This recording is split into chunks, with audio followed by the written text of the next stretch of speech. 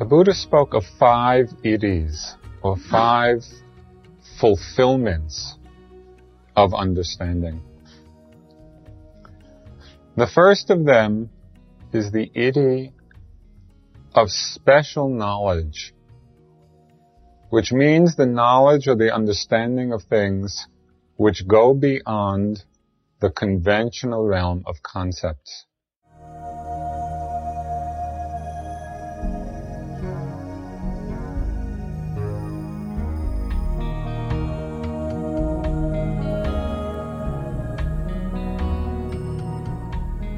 Welcome to the Joseph Goldstein Insight Hour. This podcast is an expression of our shared interest in self-discovery. Join Joseph as he shares his deep knowledge of the path of mindfulness. If you are interested in supporting this podcast, please go to BeHereNowNetwork.com/Joseph.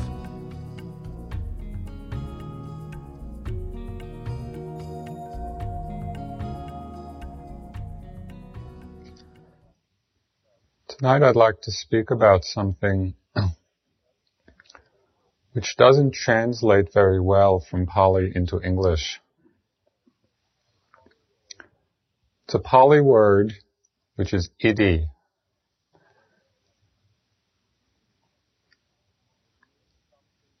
And it means something like the potency of a thing, or the completion, the fulfillment of something.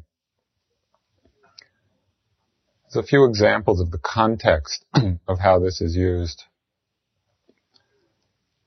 The Iddhi of an artist, for example, might be the talent or the skill to actually create a work of art. That's the fulfillment of the artist. Or the Iddhi of a bird is the ability to fly.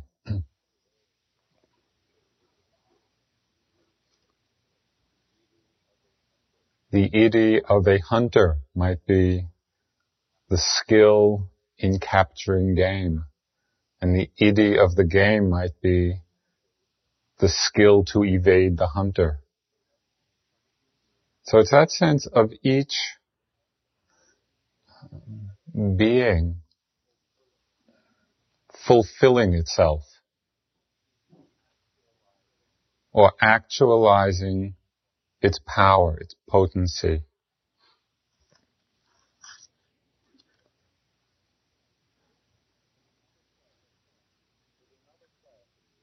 There's another class of Iddhis which have to do with the great magical powers of mind that can be developed through concentration. And there's a list of very traditional powers, like creating multiple bodies,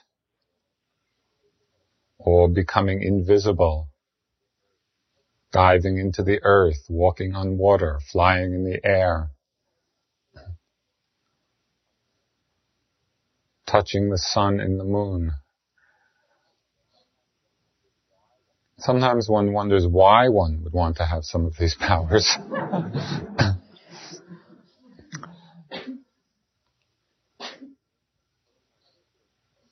One of my teachers, first teacher, Munindraji, after he completed his Vipassana studies, he did a very thorough study of the texts. And this is a common explanation of what's powerful, of what's possible through the power of mind. And he became very interested to know whether it's just something one reads in the texts or it actually can be done, in these times. And he was working with a group of students in Burma, one of whom was this woman Deepama, who I've spoken of. A group of students who all had this extraordinary samadhi, extraordinary concentration. And he trained them in these very classical powers of mind and told amazing stories, of what people would do. Sometimes he'd be sitting in his room, he said, and one of these students would just appear in front of him. And so the first time I did concentration practice, this was years ago in India, I was doing some metta, not as kind of the general development of metta, but for the purpose of developing samadhi. And I used to sit there with all these fantasies on my mind of what I was going to do when I got all these great powers, of flying through people's windows and playing the stock market.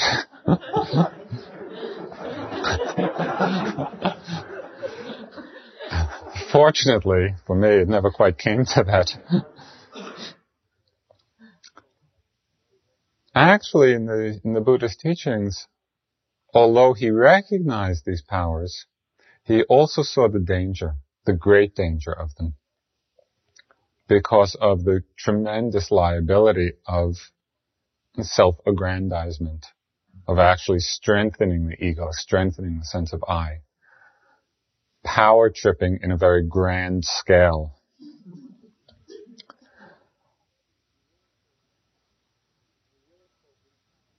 And he really called these kinds of Iddhis quite inferior. In his teachings, what he gave value to, what could be called the Iddhi of understanding. And he said that the awakening of understanding is the true miracle.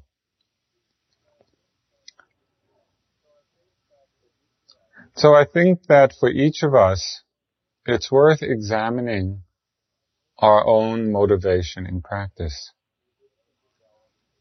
Is it to develop the kind of worldly Iddhi, the bringing to perfection or completion, some worldly talent, some worldly aspiration, some of which may be quite beautiful?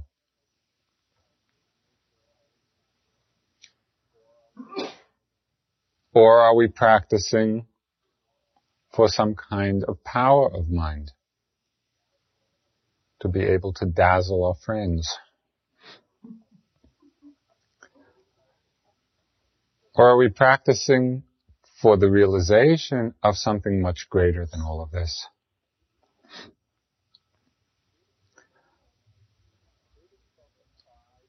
The Buddha spoke of 5 Iddhis, or 5 fulfillments of understanding.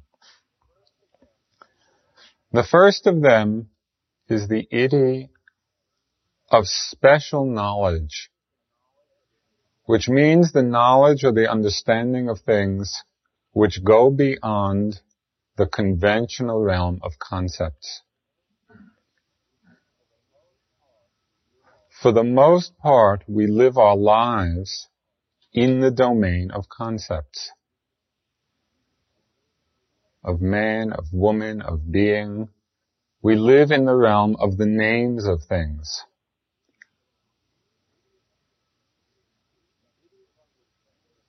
The Iddhi of understanding, of this special knowledge, is to go beneath the realm of concept, to begin to see and understand directly the constituent elements of what actually makes up what we call a being, or we call man, or we call woman. What are the elements, the more ultimate realities which are actually there?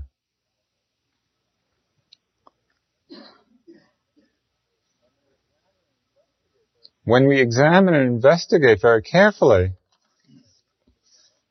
we see that it comes down to the experience of nama-rupa, mental phenomena and physical phenomena.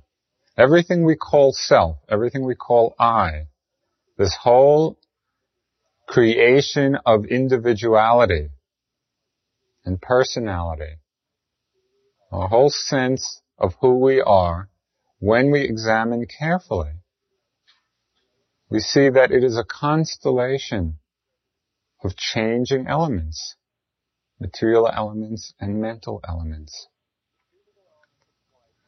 The physical elements are quite obvious, quite clear. They're all the sensations that we feel in the body. And you've probably had, at least at times, quite a clear sense of how it is possible to experience these physical elements free of concept. When you're feeling the breath, and you just feel the hardness or pressure or softness or vibration or coolness, at that time, there's no I, there's no self, there's no breath. There's just that sensation. Or in walking, you feel the lightness and heaviness. Those times when there's no concept of leg, no concept of foot, no concept of body. So the physical elements are quite obvious and not so difficult to observe in this way. This is the development of this Iddhi, of special knowledge. It's also seeing mental phenomena free of concept. And so we see thoughts and feelings and emotions and consciousness itself, the knowing faculty,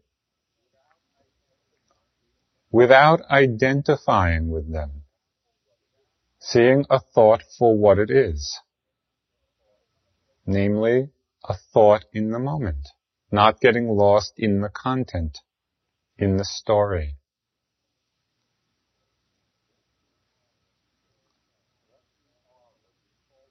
What we are, what we call self, what we call I, is this progression, the succession of moments of knowing and an object. In each moment, that's what is actually true. There's knowing and an object. The object may be physical, it may be mental. And this is not something that's a question of belief or theory. The whole thrust of what we're doing here is to look for ourselves, to look at our experience carefully for ourselves. What is really true?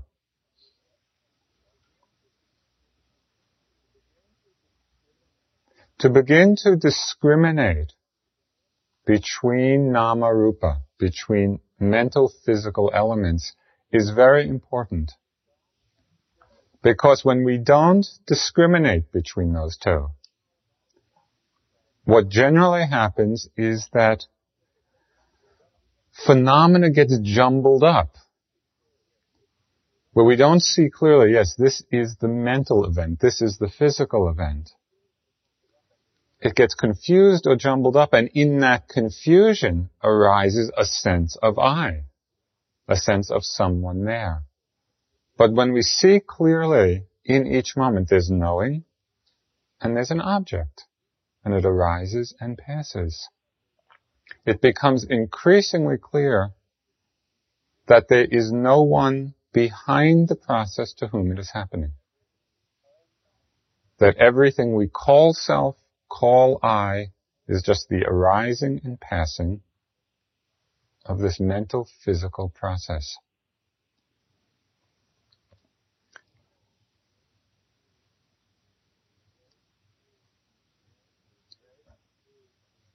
The dread tool of mental noting actually serves to help open the mind to this insight.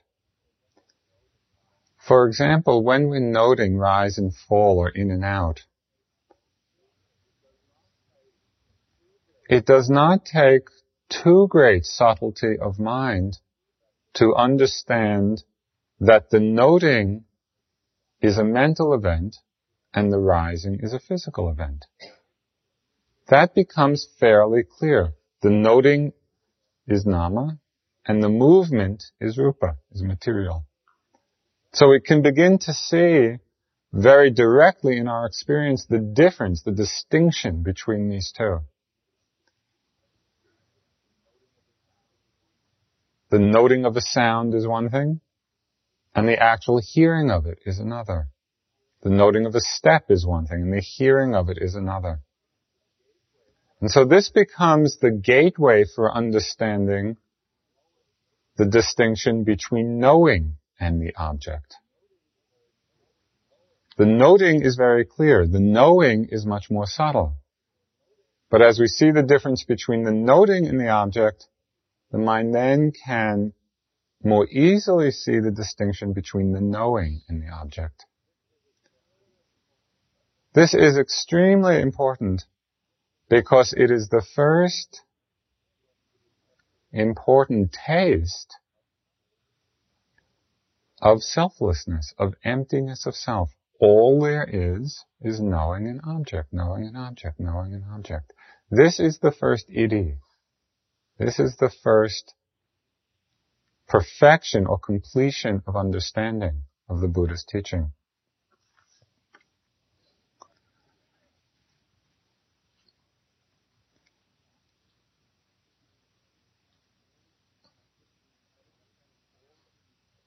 It's understanding all the constituent elements of what we call self, what we call I. The second Iddhi, or the second completion or fulfillment, is the completion of the understanding of dukkha. We've talked a lot in these last months about what this means.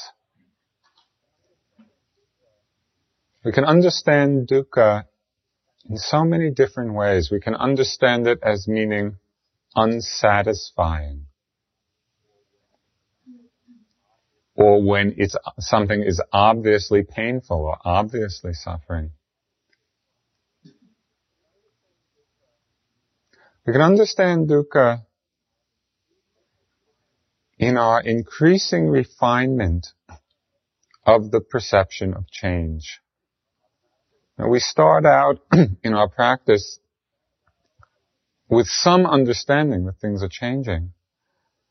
And as we look more and more closely, we see that things are arising and passing actually very, very, very quickly.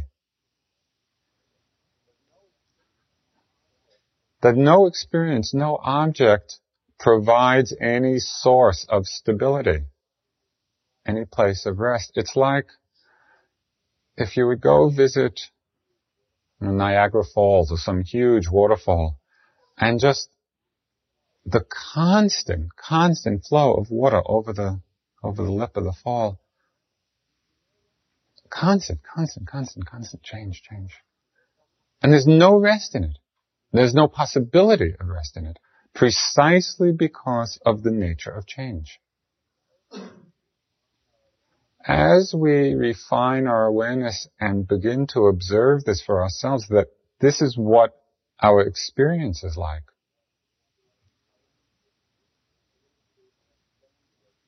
we begin to understand or appreciate what the Buddha meant by dukkha. Now, many of you have experienced at different times a lot of dizziness in the practice, or nausea in the practice. You may wonder, what kind of practice is this? Is this any great insight that I'm nauseous all the time?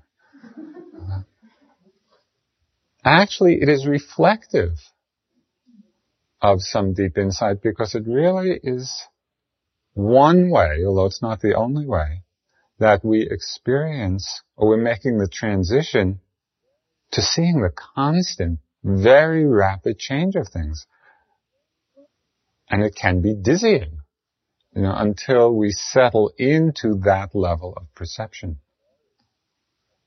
It gives a very immediate kinesthetic sense of the effect of the constant change.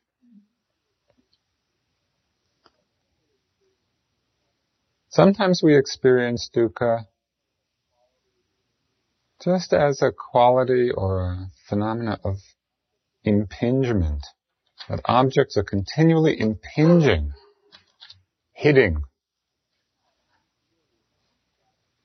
And we feel the unsatisfying nature of that, or the lack of rest in that.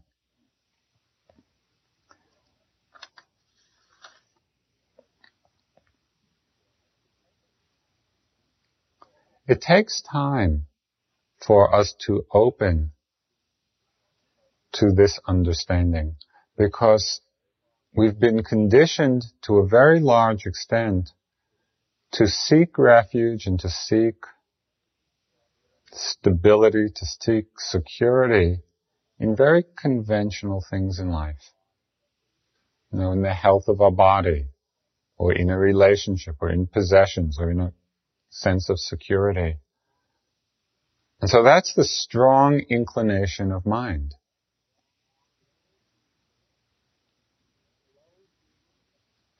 It's a slow deconditioning process which weans us from those attachments so that we can begin to settle back and simply see how things are really happening.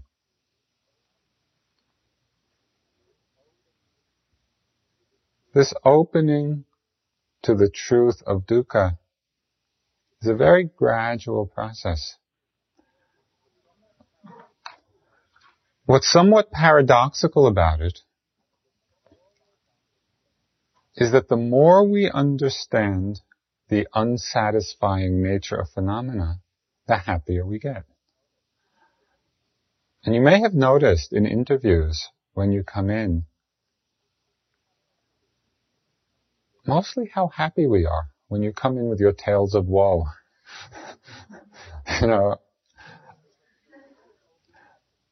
Because it is really opening to something in all its various ways. There's not just one way, and so you should not be hearing this and programming your mind, yes, I have to experience it like this or like this. There are many ways people experience it.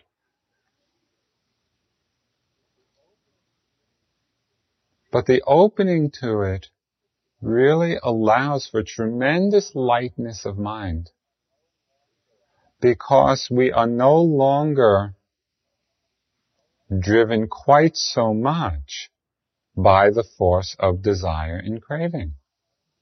Not caught so much by clinging and attachment because we know that it is not actually going to satisfy us. And so the clearer we understand, the clearer we see dukkha for ourselves, the mind lets go. And in that letting go comes a tremendous lightness and a tremendous ease and a wonderful sense of freedom.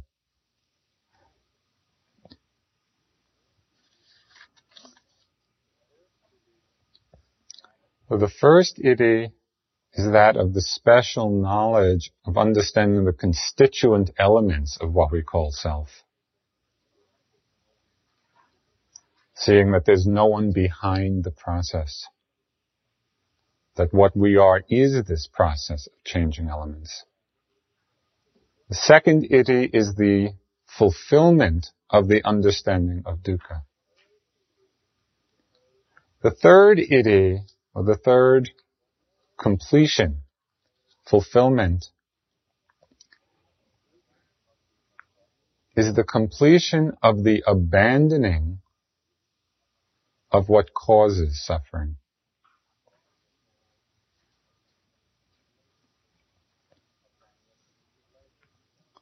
Abandoning the kilesas, abandoning the defilements. Remembering that what we call defilements are not something that makes us bad people. Rather, they're just those qualities in the mind which make us suffer, which actually create burning in the mind. They also are impersonal. They're not self. They don't belong to one. But when they arise, they have the power to burn. And so this third Iddhi is the bringing to completion or fulfillment, the abandoning of these factors.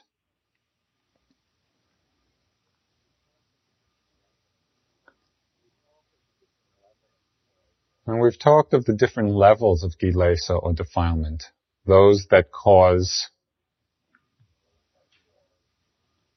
what is called outrageous behavior. That behavior which obviously causes pain and suffering to oneself, to others. That's a very strong kilesa in the mind that can cause us to act in that way. The other level is when it's simply arising in the mind, but not causing the action. And then the very subtle level, which come into being when the conditions are right. In our practice, although we're aiming to weaken and abandon all of them,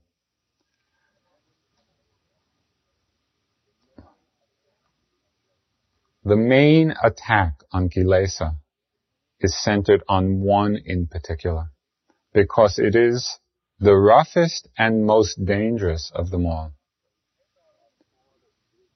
And so we take out our sword of wisdom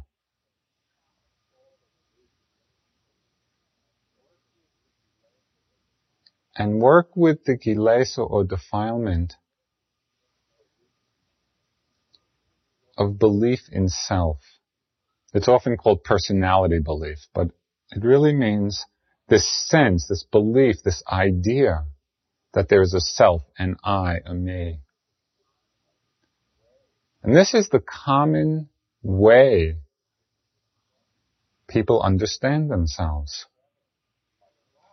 This is the prevalent, by far, the prevalent view in the world.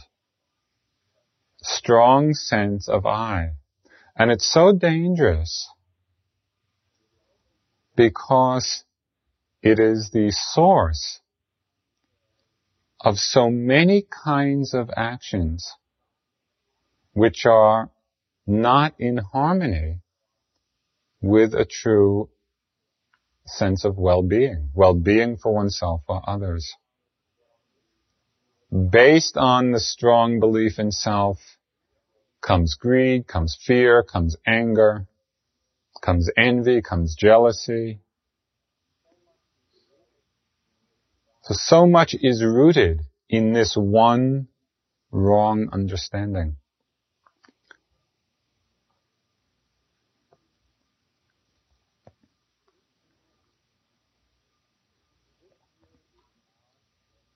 If this view is not understood, what happens is that we actually begin to develop the Iddhi of selfhood.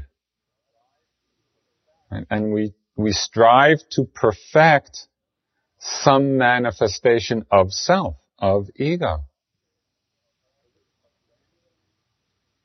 So this abandoning of the causes of suffering is directed very precisely and directly at uprooting this idea of self. And we do it very carefully in the course of intensive meditation practice. Sometimes people get so involved in just sitting and walking, sitting and walking, sitting and walking, and dealing with everything that comes up, that often the larger picture is lost in terms of what is actually being purified in the mind. Because in every moment of mindfulness, in every moment of careful noting, when the mindfulness is accurate and strong, in that moment there is no I, there is no self. And just think for a moment of the difference between when you are lost in a thought and when you are noting thinking. Can you feel, just in memory, can you feel the difference in the mind state? In one, there's a tightening and a solidification, an identified involvement with what is happening. And in the other, there's this amazing spaciousness in which thought arises and passes and there's no problem. No problem because of no self. We extrapolate that from noting thoughts, noting sensations, noting emotions. In each moment of mindfulness, that kilesa of self is being weakened.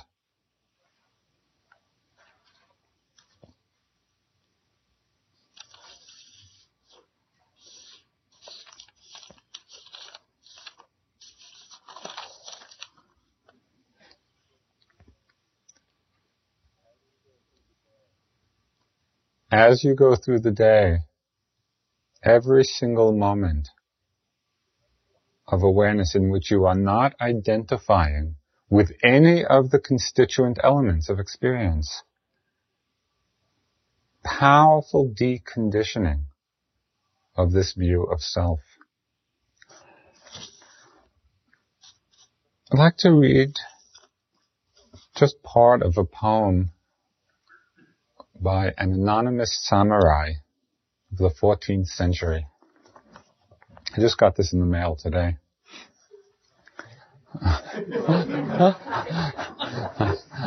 Direct from the samurai.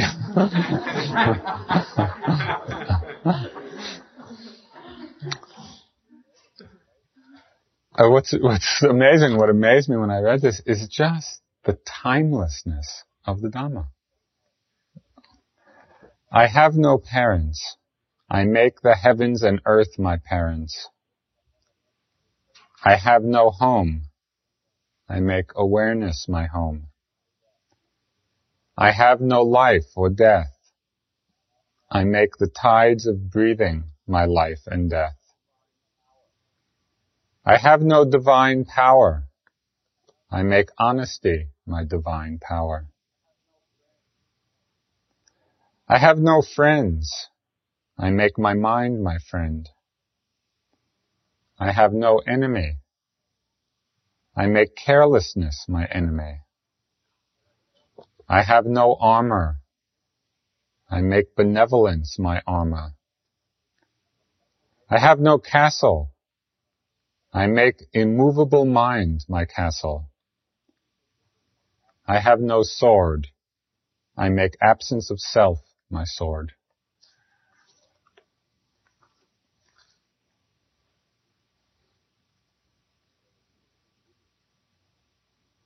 This is the Iddhi. This is the third Iddhi. When we bring to completion the abandonment of those forces in the mind which cause suffering. When we abandon this self-creation, this creation of self in each moment.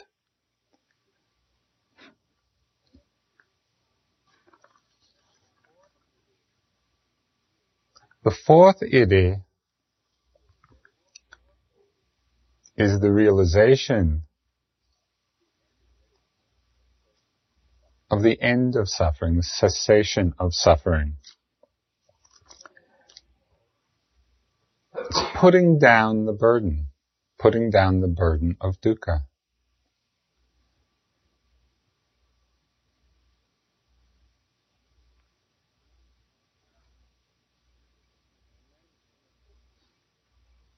There are many images which give a glimpse or a taste of what it means to put down a burden.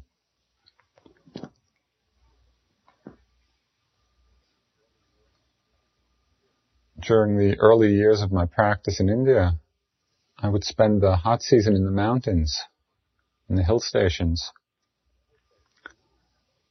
And the hill station in India means 7,000, 8,000 feet. So it's actually mountains anyplace else. And see these hill people climbing the mountains with these huge loads on their back. Huge timbers. And they'd be walking doubled over.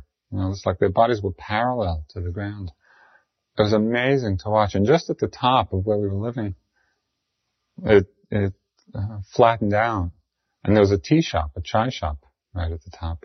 And so very often you would see these people carrying these huge burdens, up the side of this mountain. And just at the top, they would just put the burden down for a cup of tea.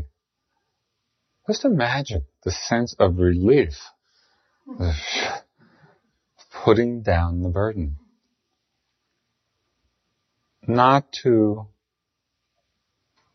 make the analogy between a cup of tea and nibbana,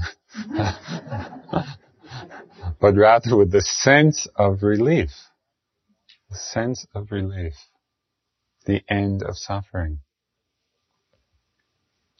Another image which I've used at times, which also captures it to some extent, is when, there may be some background noise, the hum of something, that we don't even know we're aware of, and all of a sudden it stops. Now, we didn't even realize kind of the suffering of it, the burdensomeness of it, till it stops. And then there's that experience of relief, of quiet, of peace, which is so beautiful.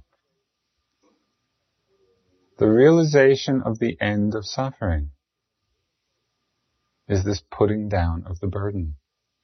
And we taste it or glimpse it in many different ways. You can have that experience when you watch carefully, when there is some kilesa or defilement in the mind, let's say anger or desire or lust or fear.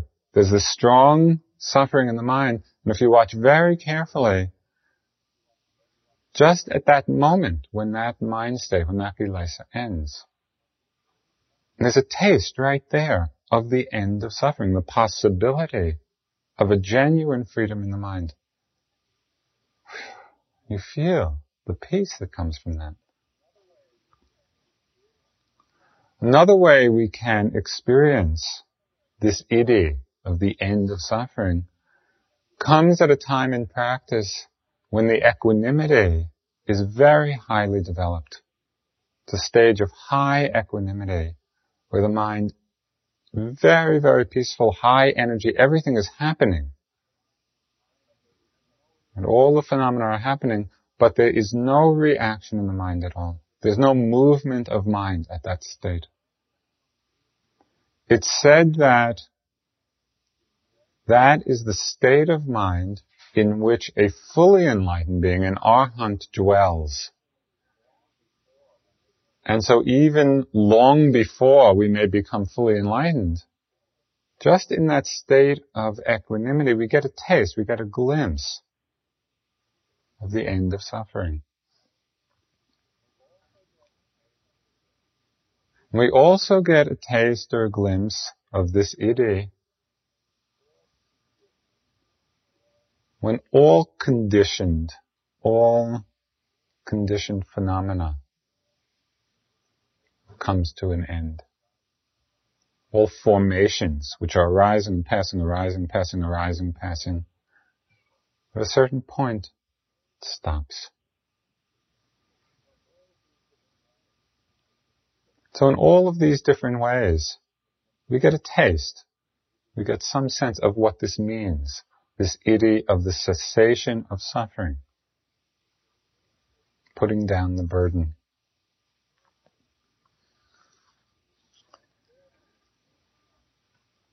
And the fifth of these, the last one, is the completion of the path which leads to the end of suffering.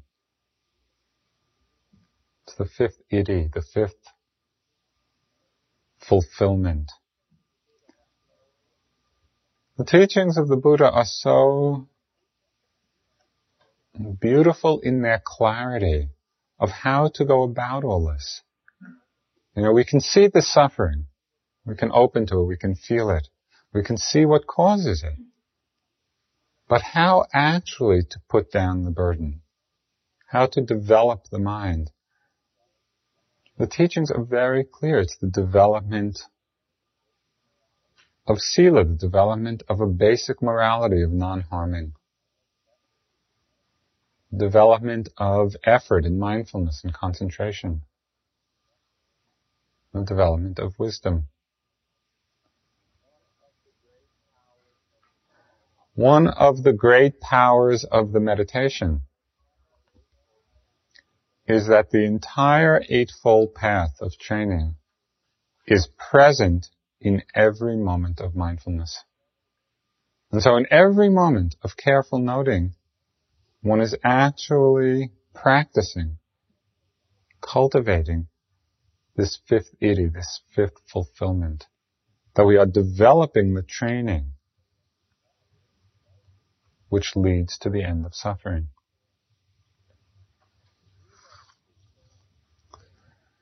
These are the fulfillments that the Buddha talked about. The true miracle for us. The true development of understanding.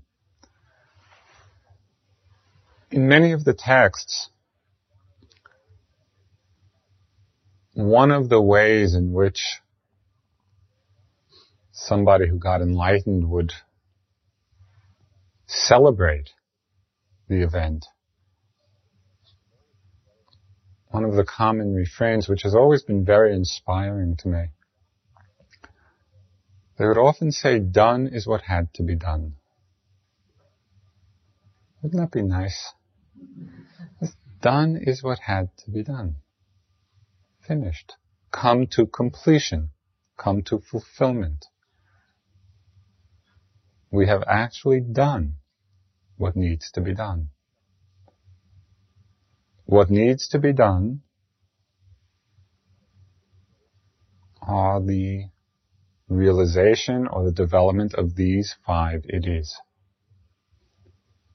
Understanding Nama Rupa, the constituent elements, so that we free ourselves from the idea of self. Opening to the truth of suffering, so we see it and understand it. Abandoning the causes of the suffering, is abandoning the defilements, especially that sense of I, of self. Realizing the end, the cessation of suffering, and developing the path to the end.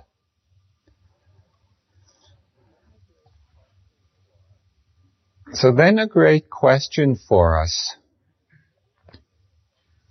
is this possible? We can hear it and we might be inspired by it. Is it actually possible to do? And what is the basis? What is the root for such a possibility?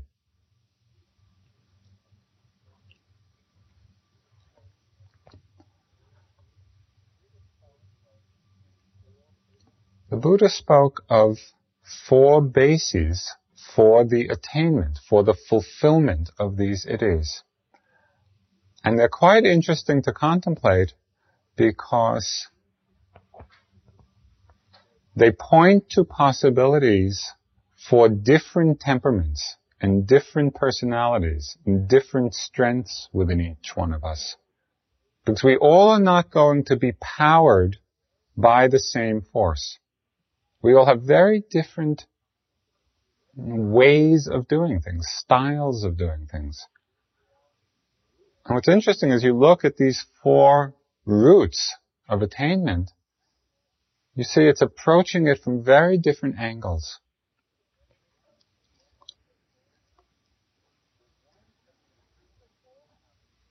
There's one thing which they all have in common, and it's something which is often tremendously misunderstood in the practice of the Dhamma. People often think that in Buddhism, in meditation,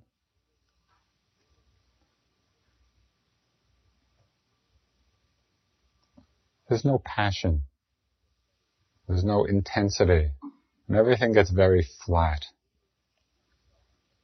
or gray, or dull, or boring.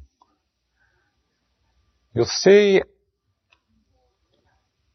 in this description of these 4 routes of attainment, the overriding characteristic of each is tremendous passion. Not passion in the sense of greed or lust or anger, but passion in the sense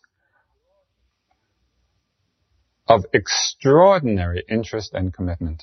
That is what's needed to actually do what has to be done.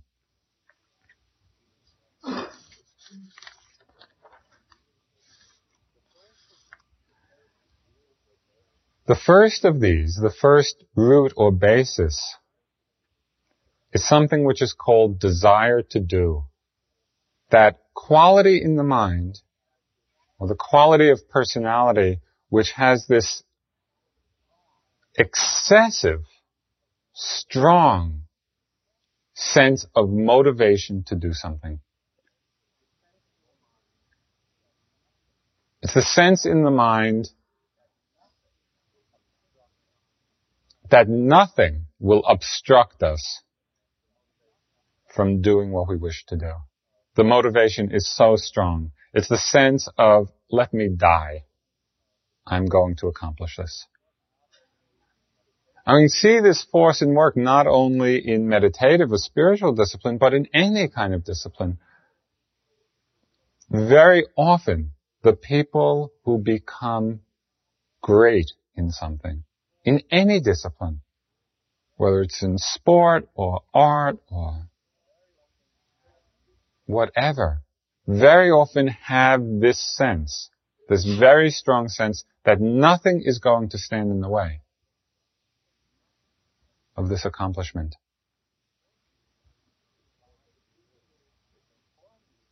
Desire to do. It's important to both appreciate the intensity of the passion that's possible in that, and also to distinguish this desire to do from the factor of greed. It's not a factor of grasping or clinging in the mind. It's a factor of motivation. Motivation that has been tremendously enhanced, tremendously strengthened.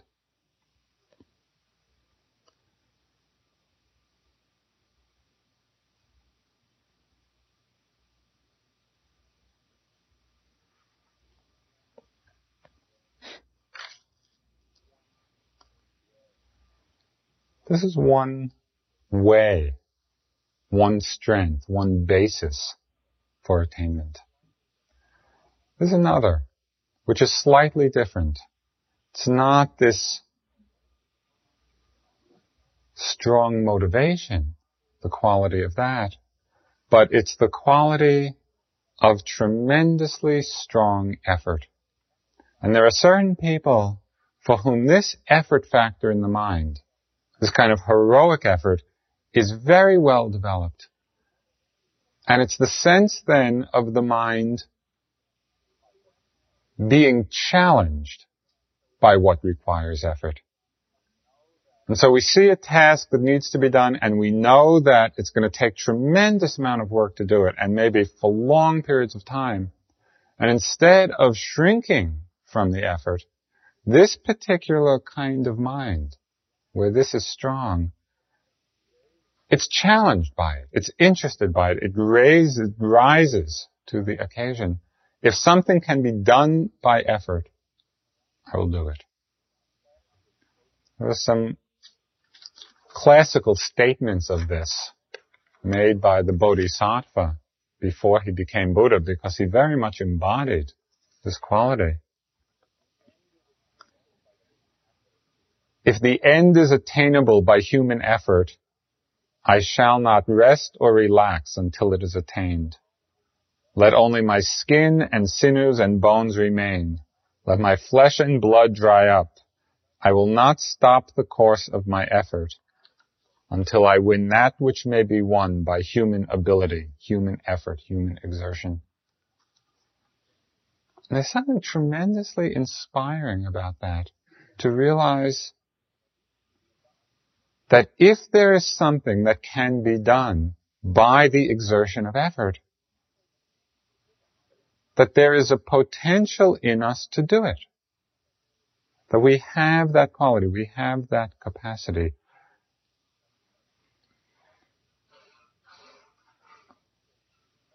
And so this is another angle, another perspective.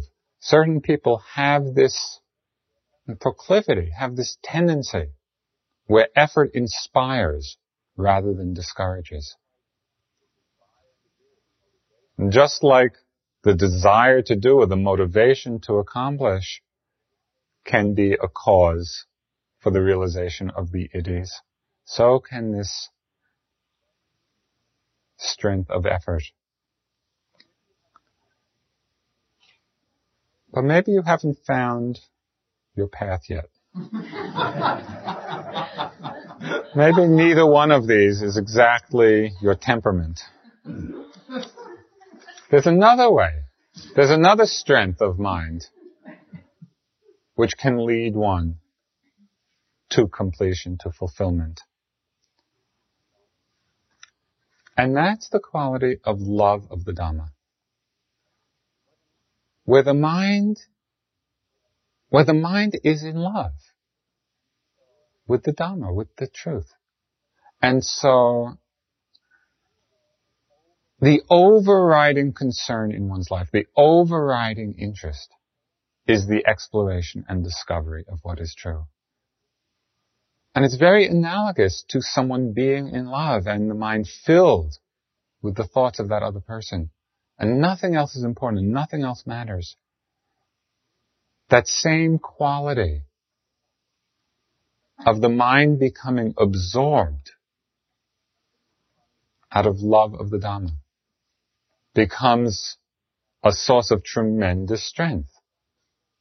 Because we are no longer so interested or satisfied or fulfilled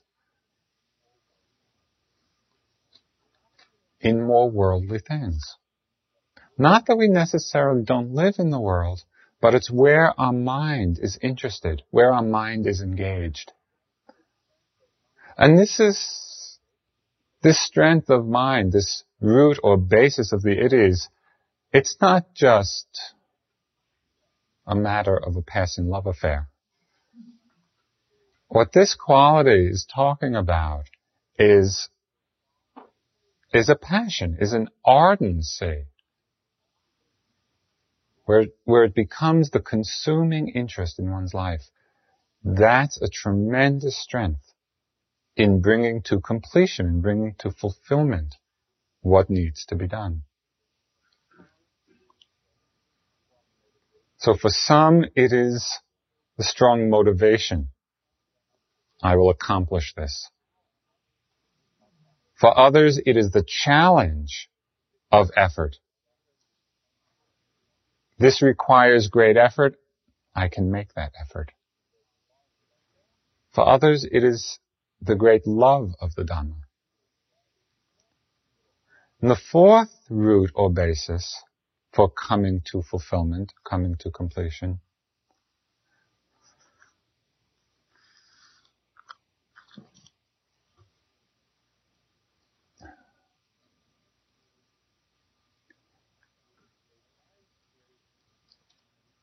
is a very great wisdom about the most profound aspects of the Dhamma. In some way, you might think of it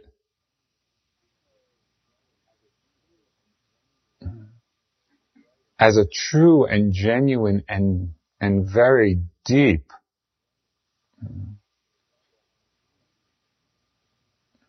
expression of the philosophical mind. Just the mind that is interested in exploring the deepest aspects and the biggest aspects.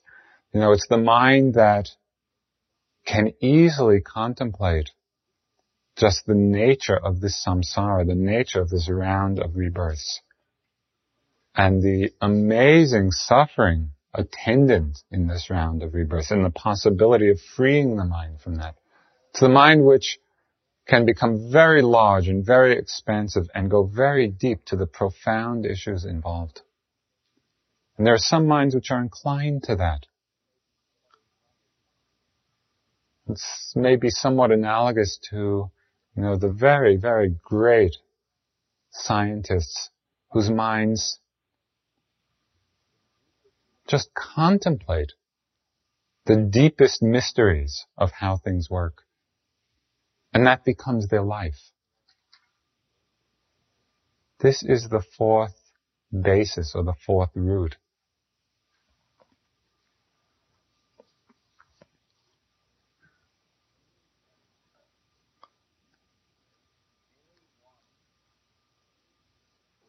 Any one of these, whether it's that sense of motivation, desire to do, whether it's a sense of effort, whether it's a sense of love of the Dhamma, whether it's a sense of just interest in penetrating to the depths, the mystery of it, Any one of these can be used as the basis for attaining those 5 Iddhis, those 5 states of completion.